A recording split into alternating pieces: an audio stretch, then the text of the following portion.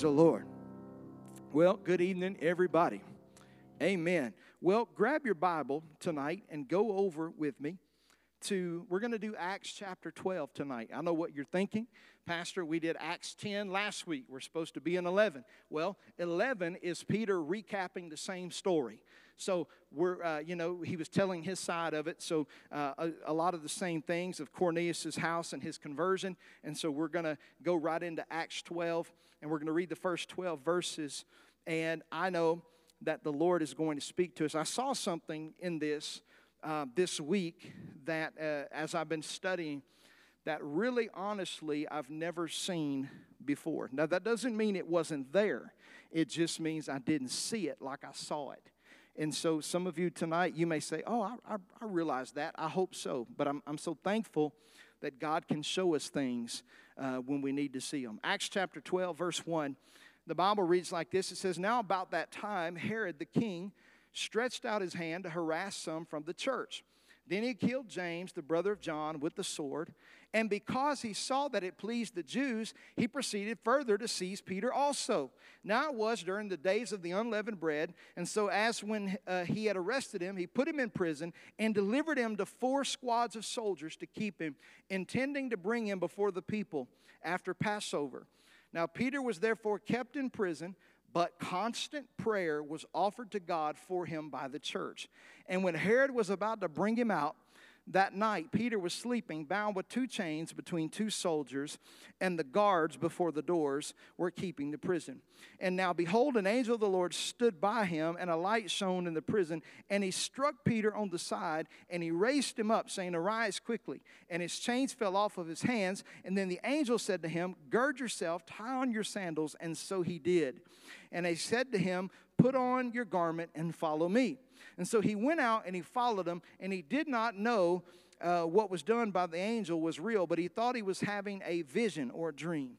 And that when they were past the first and the second guard posts, they came to the iron gate that leads to the city, which opened to them on its own accord. It says, and then he went out and went down one street, and immediately an angel departed from him. And when Peter had come to himself, he said, now I know for certain that the Lord has sent his angel and has delivered me from the hand of Herod and from all the expectation of the Jewish people. And so when he had considered this, he came to the house of Mary, the mother of John, whose surname was Mark. And there were many gathered together praying. Father, thank you for your word tonight. Lord, your word is inspired, every single word of it. And I'm asking you tonight, Holy Spirit, to speak to us. Make it plain, the very things that you want us to say and hear tonight. In Jesus' name, amen. Amen. Well, tonight, as I mentioned, I am going to start in Acts 12, not go back to 11 because of the previous repeating of Peter's encounter. But I will mention to you that if you weren't here last week, it was awesome. Acts chapter 10 shows us how the Gentile people, Cornelius, who was of the Italian regiment, his whole house was filled with the power of the Holy Spirit because Peter was obedient. But before Peter was obedient, God had to work some issues out of his heart, some preconceived notions. Or last week we called them prejudices because Peter was of the opinion that the gospel belonged to the Jews and nobody else. But God spoke to him through a miraculous trance that he was in where he saw a sheet coming down from heaven with animals at the 4 corners, and he had a radical transformation of heart. Peter, when he preached, he got up and he said, I perceive that God is for anybody who works righteousness and for all nations. So Peter had a transformation. So we concluded last week, and we said this, that it's amazing and it's wonderful and it's a great thing for us to realize that even after having deep-seated, embedded thoughts and ideas, that the Holy Spirit can still change us if we allow Him to. Amen? So it's important. But tonight, we're going to see something that we've seen in some previous chapters, and it's going to get better and better and better and better. But tonight, I want to talk to you from the subject, finding purpose in persecution. Finding purpose in persecution. Now, when we begin to talk about persecution, it makes us kind of cringe a little bit because nobody wants to be persecuted, right? Nobody wants to be persecuted. But the Bible says multiple times, multiple places, one time in specific in the Sermon of the Mount in Matthew 5, Jesus said, "Blessed are they who are persecuted for my name's sake." And so we understand that persecution is a part, according to the gospel, of the Christian life. And so we're going to look at this very closely. And although it's something that makes us uncomfortable, here's what I believe. Theologians back it up. Historians throughout history have solidified this statement that it was the persecution that came to the church in Acts that actually caused the greatest growth. Oh, y'all don't hear me tonight. Let me break it down a little further. When we are comfortable, we don't like to move. I would to God tonight that He would make some of our comfortableness uncomfortable. Amen. But oftentimes it's when we get so comfortable and cozy in our lives that we don't want to move forward. But it was the persecution in the early church that drove them to do what God had told them to do. Why? Because in Acts chapter 1 verse 8, that great Pentecostal scripture, "You shall receive power after the Holy Spirit comes upon you. You'll be my witnesses in Jerusalem, Judea, Samaria, the uttermost parts of the earth." Well, they liked the Jerusalem part. They even liked the Judea part. But guess what? They got comfortable. And now what we see is throughout the book of Acts, as the church was persecuted, they began to grow. You may not know this, but that is a scriptural principle. Persecution causes growth. You don't believe me? There's a little scripture in the book of Exodus recording the journey of the Israelites out of Egypt. And here's what Pharaoh said in the first couple chapters of Exodus. He said, talking about the children of Israel, he said, "The more that I persecute them, the more they become." Oh, come on, somebody. So persecution is something that we see all throughout the New Testament. I don't know, those of you that are here tonight, if you've never heard of or you've never read the Fox's Book of Martyrs, I would ask you to prayerfully consider getting a copy. Say, "Pastor, what is the Fox's Book of Martyrs?" The Fox's Book of Martyrs, and by the way, it's Fox, Foxes. The Fox's Book of Martyrs is a compilation of stories of both biblical and modern day people who have given their lives for the gospel. You know, throughout history, there have been people who, we know about the Bible, right? We know that Herod and others and Paul, before his conversion, were very hostile to the church.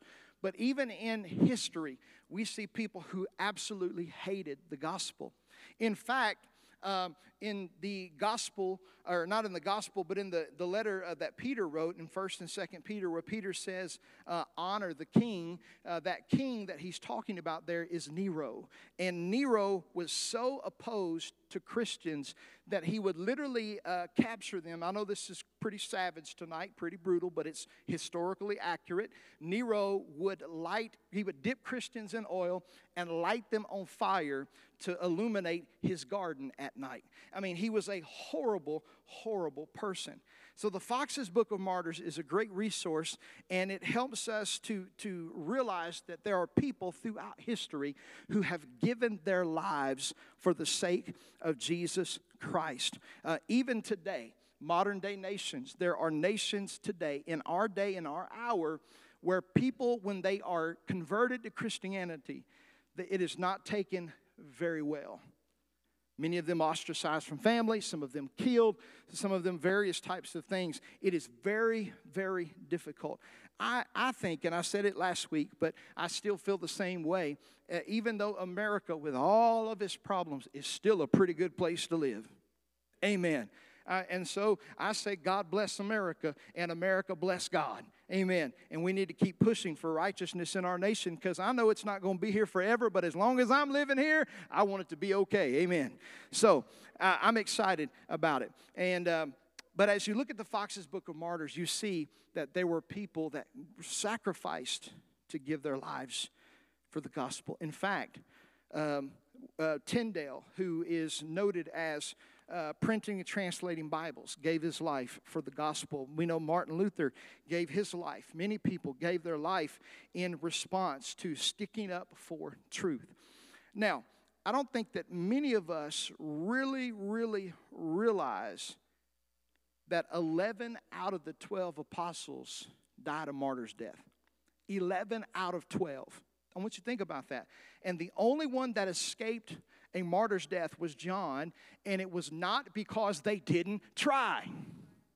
They actually tried to deep fry him in a vat of oil, and twice the history tells us he escaped from that level of persecution. And John, who wrote the book of Revelation in about 90 A.D., died an old man escaping persecution. But we see that 11 out of the 12 disciples and our Lord himself, Jesus Christ, right?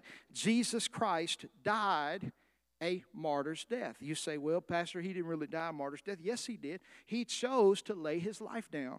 He chose to lay his life down. People who've died for the cause of Christ, most of them did not die fighting. They did not die revolting. They laid their lives down. And so tonight, as we look at this, I want you to think about how awesome of a thing it is. Now, I know what you're thinking. That's not really awesome. Now, let me tell you how twisted our mind is, okay? Listen to this. In America, we celebrate those who have served in our nation, and we should. Aren't you grateful tonight for the men and women who've served our nation? Amen. I'm grateful for their price, their sacrifice, all of those things. On Veterans Day, we celebrate those who currently served or who served and who are now retired. And on Memorial Day, we celebrate those who have given the ultimate sacrifice, right? Those who did not come home. They did not come home so that we could have the freedoms that we have. And we celebrate those people. But yet, when it comes to people talking about dying for the gospel and for the message of Jesus Christ, we oftentimes shrink back and say, well, Lord, I don't want to do that. And it doesn't even register in our brain that God would ask us to do that, or that he might even call our name one day to do that. Well, let me tell you something. Jesus was very clear when he called his disciples. He said, if anyone follow after me, he says he must take up his cross, deny himself, and follow after me. Jesus did not, hear me folks, I believe in prosperity. I believe in the blessing of God. I believe in the peace of God. I believe in all of that. But here's what I believe. I believe we have all that in spite of. In spite of. Because the Bible does also say that in this world we will have trouble. But thank God that as believers we are in the world, but we're not of the world, but yet we still have to wrestle with this old world. So what are you trying to say, Pastor? I'm trying to say this. Here's what Jesus told his 12 that walked with him, right? You ready for this? He said, foxes have holes, birds have nests, but the Son of Man has nowhere to lay his head. And Jesus wasn't saying he was homeless. He had a home in Capernaum. The ruins of it are still there.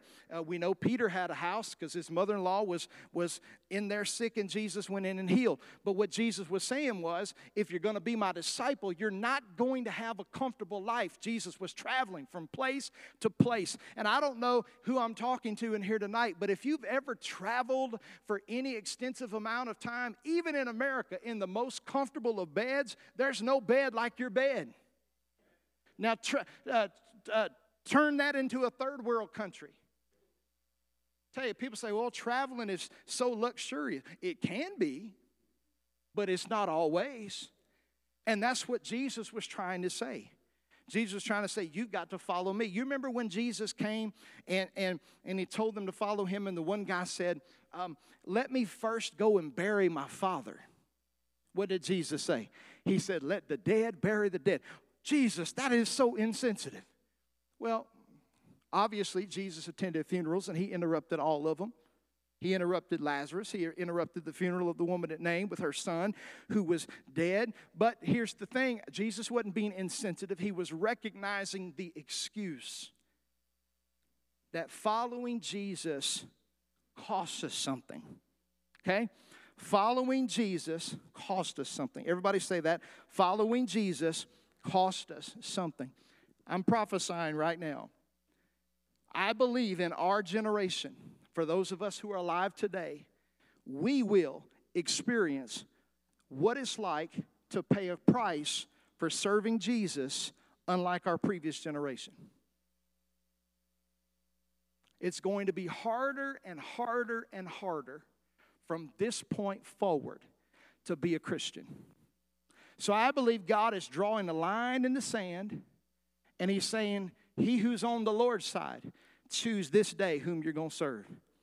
When Elijah was on Mount Carmel and the prophets of Baal were mocking and they were scoffing and they were cutting themselves and everything, I love what he said. He said, if you're going to serve God, serve Him. If you're going to serve Baal, serve him. But choose this day whom you will serve. Tonight I saw something interesting in this passage. Now, I told you before, I'm a pastor who doesn't like it to be quiet. So I want you to talk back to me tonight. In Acts chapter 12, what's the main focus of the story? Anybody? We just read about it. What's the main focus of the story? Huh? Okay, somebody said prayer. Anybody else? Deliverance. Okay. Who would you say is the main character of the story? Not Jesus. Jesus is the main character in every story. Peter, right? Okay, so we said Peter is the main person in the story. Okay? Get that. We're celebrating over here Peter's deliverance. But let me tell you what we miss. Our minds take us all the way to Peter's deliverance, and we skip over the first two verses. Notice what it says. Acts chapter 12, verse 1. Now about that time, Herod the king stretched out his hand to harass some from the church. Then he killed James, the brother of John, with the sword. And because he saw that it pleased the Jews, he proceeded further to seize Peter also. Now we have to wrestle with the tension of the text. Here's what I want you to see. We don't see just one persecuted person in Acts chapter 12. We actually see two. James was the first apostle, not the first martyr. Stephen was the first recorded martyr, but James was the first recorded apostle, disciple, if you will, in the scripture who was killed. Have you ever prayed? And you prayed and you prayed and you prayed. And it's like you see two people with the same scenario, right? You pray, you pray, you pray. And for one person it works out, and the other person it looks like it didn't work out. And you say, God, what in the world is going on? I think sometimes when we look at finding the purpose in our persecution, we fail to realize that although two people in this passage have two distinct stories. You got to understand, James, his life was executed by the sword. Peter, can you imagine? The night he was arrested, he probably said in his heart, I guess it's my turn now. I mean, what would you think? What would you think if you watched your brother, or you heard about your brother or your sister or your mom, your dad or your comrade or your employee or your employer or somebody you're close to, if you heard that they had been killed, and now all of a sudden here Peter gets arrested and he's taken to this place and he's getting ready to go? What would you think? Now I'm playing on the tension of the text, but I want to teach you a principle tonight from the Word of God that I think is important. Here's what I want to tell you starting off. Two people, both of them persecuted. One died, one was delivered. Okay? Two people, one persecuted, one was delivered supernaturally. Here's what I want to tell you. Both of them, everybody say both of them. Both of them already knew the possibility of the price that they may have to pay. You see, you can't kill a dead man. Both of them had already came to grips when they followed Christ that I am willing to lay down my life for this. And so they stood in the midst of adversity. James, he died. And a lot of times we rejoice over Peter. But let me tell you something. The Bible said the Lord rejoiced over James because the Scripture said there is a martyr's crown in heaven for those who give their lives for the gospel. And I also want to remind you tonight that let us not think Peter got off the hook because that little book I told you about, the Fox's Book of Martyrs, Peter didn't get it in chapter 12, but he got it some time later. And he ended up hanging upside down on a cross. They tried to crucify him upright, but Peter said, I'm not worthy to be crucified upright like Jesus, so just flip me upside down. And Peter ended up giving life for his Lord and his Savior. What am I trying to say tonight? Tonight, here's what I'm trying to tell you. We've got to find the purpose in persecution. Now, here's what I want you to know because people get it twisted. There's a difference between persecution and certain types of suffering. Okay? When I speak of persecution, I'm speaking of the attacks and the malicious intent of evil people toward you or towards a group of people based on their faith beliefs, okay? Okay, do you hear what I'm saying? I'm saying somebody burns your house down because you believe in Jesus. I'm saying somebody fires you from your job because you stood for righteousness. I'm saying that, people are nasty to you or they threaten you or whatever because of your faith. That is what the Bible calls persecution, right? Now, there is also a level of suffering that comes from persecution. But tonight, I'm not talking about, people or, say they're sick or something like that. And they say, well, I guess the Lord is making me suffer. No, the Scripture doesn't teach that. Sickness does not come from heaven. God can't give you anything because there's none in heaven to give you. Amen. I'm talking about the malicious intent from people. Let me tell you something. Paul suffered persecution. Peter suffered persecution. John the Baptist suffered persecution. And there are others that we can go on and talk about, but greater and our greatest example is Jesus. Jesus suffered persecution, even to the very end. But tonight, we've got to learn how to find our purpose in persecution. What does the Bible say? The Bible says that when we are going through persecution, that God is getting glory out of our lives. Now, that doesn't seem like it in the moment. But here's what the Scripture says. He causes all things to work together for our good to those who love God, who are called according to His purpose. Now, notice this. James is killed. Peter is in prison. And for however reason, he fell asleep. I admire him. I admire him. Listen, I've told y'all this 1,000 times. Here's 1,001. I am not afraid to die. I just don't want it to hurt. I don't want to drown. The thought of that terrifies me. I don't want to burn to death. I don't want to be struck by lightning. Let me close my eyes, go to sleep, and wake up with Jesus. That's what I want to do. That's what I'm believing for. Okay? I'm not afraid to die. I just don't want it to hurt, right?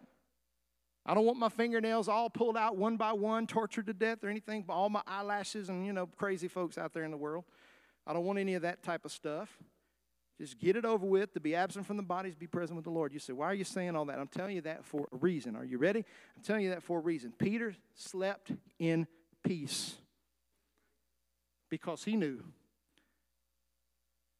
You say, Pastor, how did he know?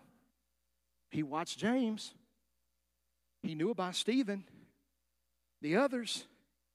Listen, Peter knew that his life was in the Master's hands. His life was in the Master's hands. See, I think you and I have to realize tonight that when we get saved, I'm not talking about this American Christianity saved. I'm talking about Bible saved. We really give our hearts to Jesus. And I don't know if you know this or not, but I believe this with all of my heart. When I got saved, I gave my life to Christ, and I said, Lord, my life is not my own. You purchased me not with corruptible things, not with silver and gold, but with the precious blood of Christ. Your life in exchange for my life life. Take me and use me. Whatever it is that you have for me to do. Listen, folks, when you give your life to Christ, you have to be willing to do whatever it takes. This is going to be one of the biggest factors in the last day that determine who's for real for Jesus and who's not for Jesus. Let me tell you, I believe in this, in what they call the separation of church and state. Just not like most people. You know what separation of church and state I believe in? I believe the Lord himself shall descend from heaven with a shout and with the voice of the archangel, and the dead in Christ will rise first, and those who are alive and remain shall be caught up together to meet the Lord in the air, and so shall we ever be with the Lord. That's when we're going to be separated. And guess what? If you're not right, you're going to get left. And guess what? All those people are going to be scrounging around. Where did everybody go? The rapture has done happened. And there are going to be people who grew up in church, but they weren't for real. They heard the stories. They weren't for real. They were just carnal people. And, they clapped at the right time. They sung the song, but they had never been converted. You say, is that real, Pastor? Oh, yeah. It's called wheat and tares. There will be a separating of the sheep and goats. And look. When that old Antichrist rolls out, and he says, I got the answer to all the turmoil in the world. Here's this little mark. I don't know if it's a chip, a credit card, a tattoo, whatever. I don't really know. It doesn't really matter because I don't plan on being here. But the truth is that there are going to be people who are going to be willing to take that. I got to eat, Pastor. I got to feed my kids. Listen, here's what I'm trying to say. If you can't live for Jesus right now, you surely won't be able to live for him if you miss the rapture. Don't say I'm gonna make it. That's very presumptuous. When the church is taken out of here and the influence of the Spirit of God's never taken out of the earth. The church is taken out of the earth. The Spirit is here even to the end of the age. But the influence of the church is not here during that time. And so, yeah, the Bible does say there will be some people who are going to get saved during the tribulation, but they're going to get their heads taken off. All right, come on, somebody. I didn't mean to get off on that. We got to find the purpose of our persecution. The purpose of it is to bring glory to God. Listen, when somebody is willing to stand up for what's right when it's not popular, if they're willing to stand up for what's right, if it costs them something. If it costs them something. I don't mean to go down this road, but I think of the little football coach who was just all over the news, who said, I'm going to exercise my free right to pray. He wasn't trying to gather a congregation of students. He wasn't trying to do anything of that. He wasn't speaking on behalf of a government official or anything like that. He was just trying to pray. And you know what? Initially, that cost him something. But guess what? The Lord is righteous. Thank God somebody stood up. So let's understand this. Here's a couple things I want you to see out of this. Number one, the first thing I want you to see, number one, God sees our trials. God sees our trials. We look at James, we look at Peter. Both of those scenarios are different, okay? Both of those scenarios are different. But what we've got to understand is that no matter what our circumstance is, God sees our struggles. He sees them. He sees the mistreatment. He sees the things that people do to us. He hears the conversations that we don't hear. He hears all of those things. And we must never think that God turns his face from us in persecution. You say, Pastor, why in the world would you ever say that? I would never do that. Well, you're more spiritual than John the Baptist. Because the scripture records that John found himself in prison. He baptized Jesus in the muddy banks of the Jordan River, saw the heavens open up, heard the voice of the Father audibly, this is my beloved Son, in whom I'm well pleased, and visibly watched the Holy Spirit in the form of a dove land on Jesus and anoint him for ministry. We're talking about John, whom, by the way, for all the people who don't think life starts at conception, who leaped in his mother's womb at the salutation of Mary. How can you leap and be filled with the Holy Spirit if you're not a person? Come on, somebody. Some people are so open-minded, their brain is falling out. Let me tell you, that John was arrested out of his little prison cell window.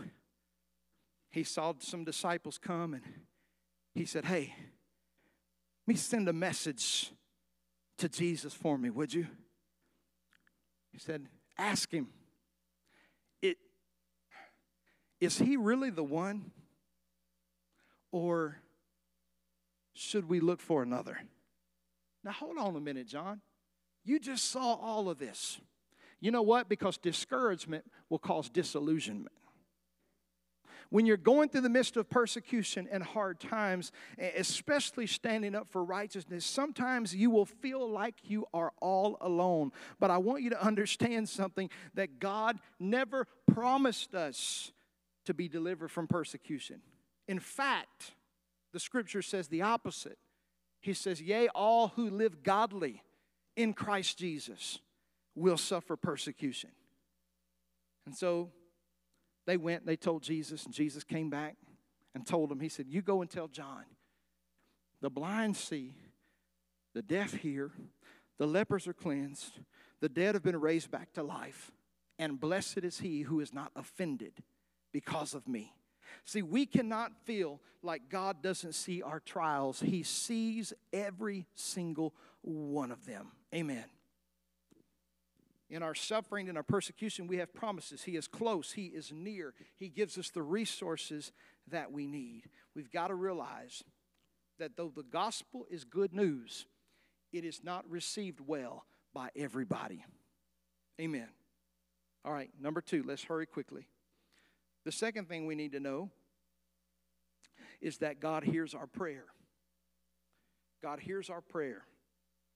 He hears the cries of every one of his children. Now, this story is kind of funny, and I'm hurrying tonight. But this story is kind of funny because here James dies. Peter's in prison. He's there all night, but the scripture is emphatic to say, but the church made constant intercession for him. Now, one thing throughout the years, it's been funny to me, because if you follow the story, Peter, in the middle of the night, he's asleep, an angel comes, shoves his finger in his side, wakes him up quietly, looses his chains, walks him to a gate, and the gate opens like the front door of a shopping mall. I mean, he don't even have to touch it. The Bible says it opened with nobody opening it for him, and he walks out. Peter's like, man, I think I'm dreaming, you know. This can't be real. And all of a sudden, the angel leaves. He comes to himself. He finds the house. He knocks on the door, and the little girl comes to the door. The church is in the dead center middle of a prayer meeting, and she goes, you know, Peter opens the door, and I can just see her say, who is it? And she opens the door, and she goes, woo! And she goes back and says, it's Peter. And they say, no, it can't be Peter. Go read it. That's their response. Maybe it was this angel. What does that mean? Maybe they prayed and asked the angels to help them. I don't know what they did. Peter comes in and fellowships with him. But Pastor, what are you trying to say? Well, I'd have to think that they prayed for James too, right? I mean, the scripture doesn't say that they prayed for James earnestly all night, but I have to think that they prayed for James. But here's the thing. Why did God save Peter, but he didn't save James? Now, that's a trick question. That's a trick question. And I'm about to mess some of y'all up. You ready? When you give your life to Jesus, it's his life and he can do what he wants with it. That'll set you free right there. Because let me tell you something. Peter still had some work to do. God had foreordained from the foundation of the earth that was going to be James's portion. God knew all of those things for his apostles. He knew what they would do. He knew what they would become. He took them from nothing and made them something.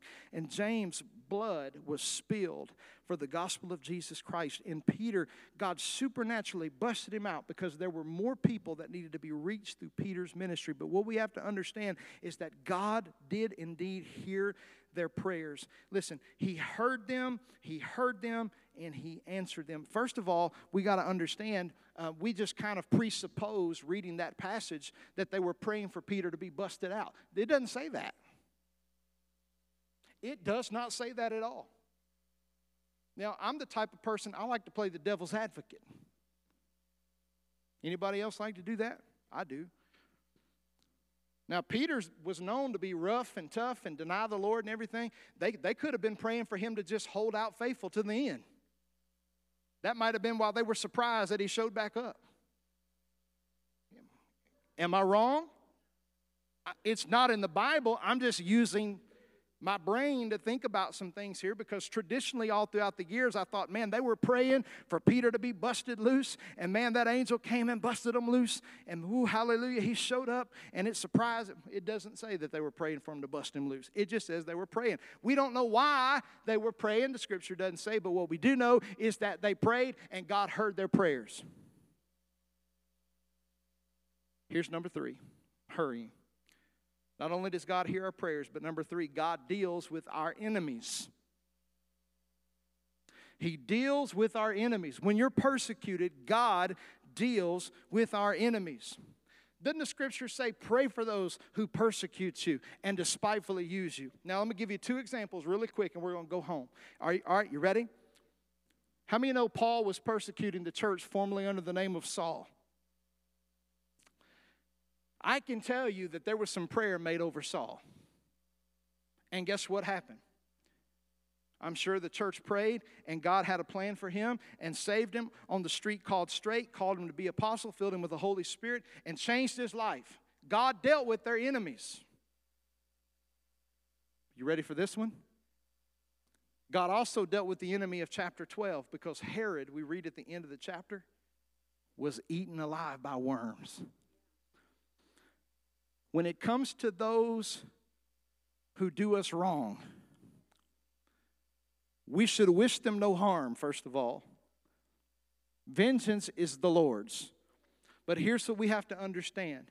In praying for our enemies, God deals with our enemies, and there are 1 or 2 scenarios that are going to play itself out. God is either, number 1, going to save them, or number 2, he's going to judge them.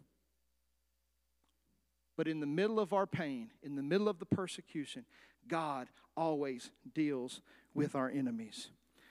Closing with this thought.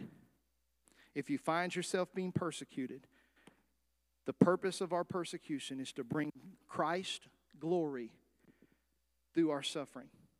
Every martyr that ever shed their blood in modern history or in the scripture, they did not do so in vain.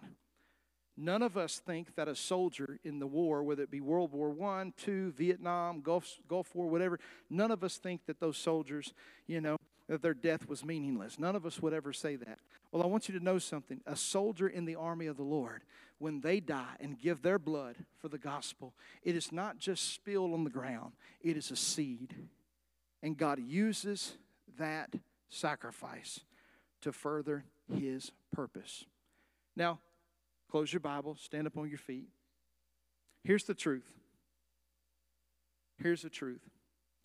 Statistically speaking, here in America, we don't live in Pakistan, Iran, or India, or some of the other Malaysia, gospel hard nations of the world. We don't live there. So statistically speaking, it is quite improbable that anybody in this room would ever actually be called upon to give your life for the gospel.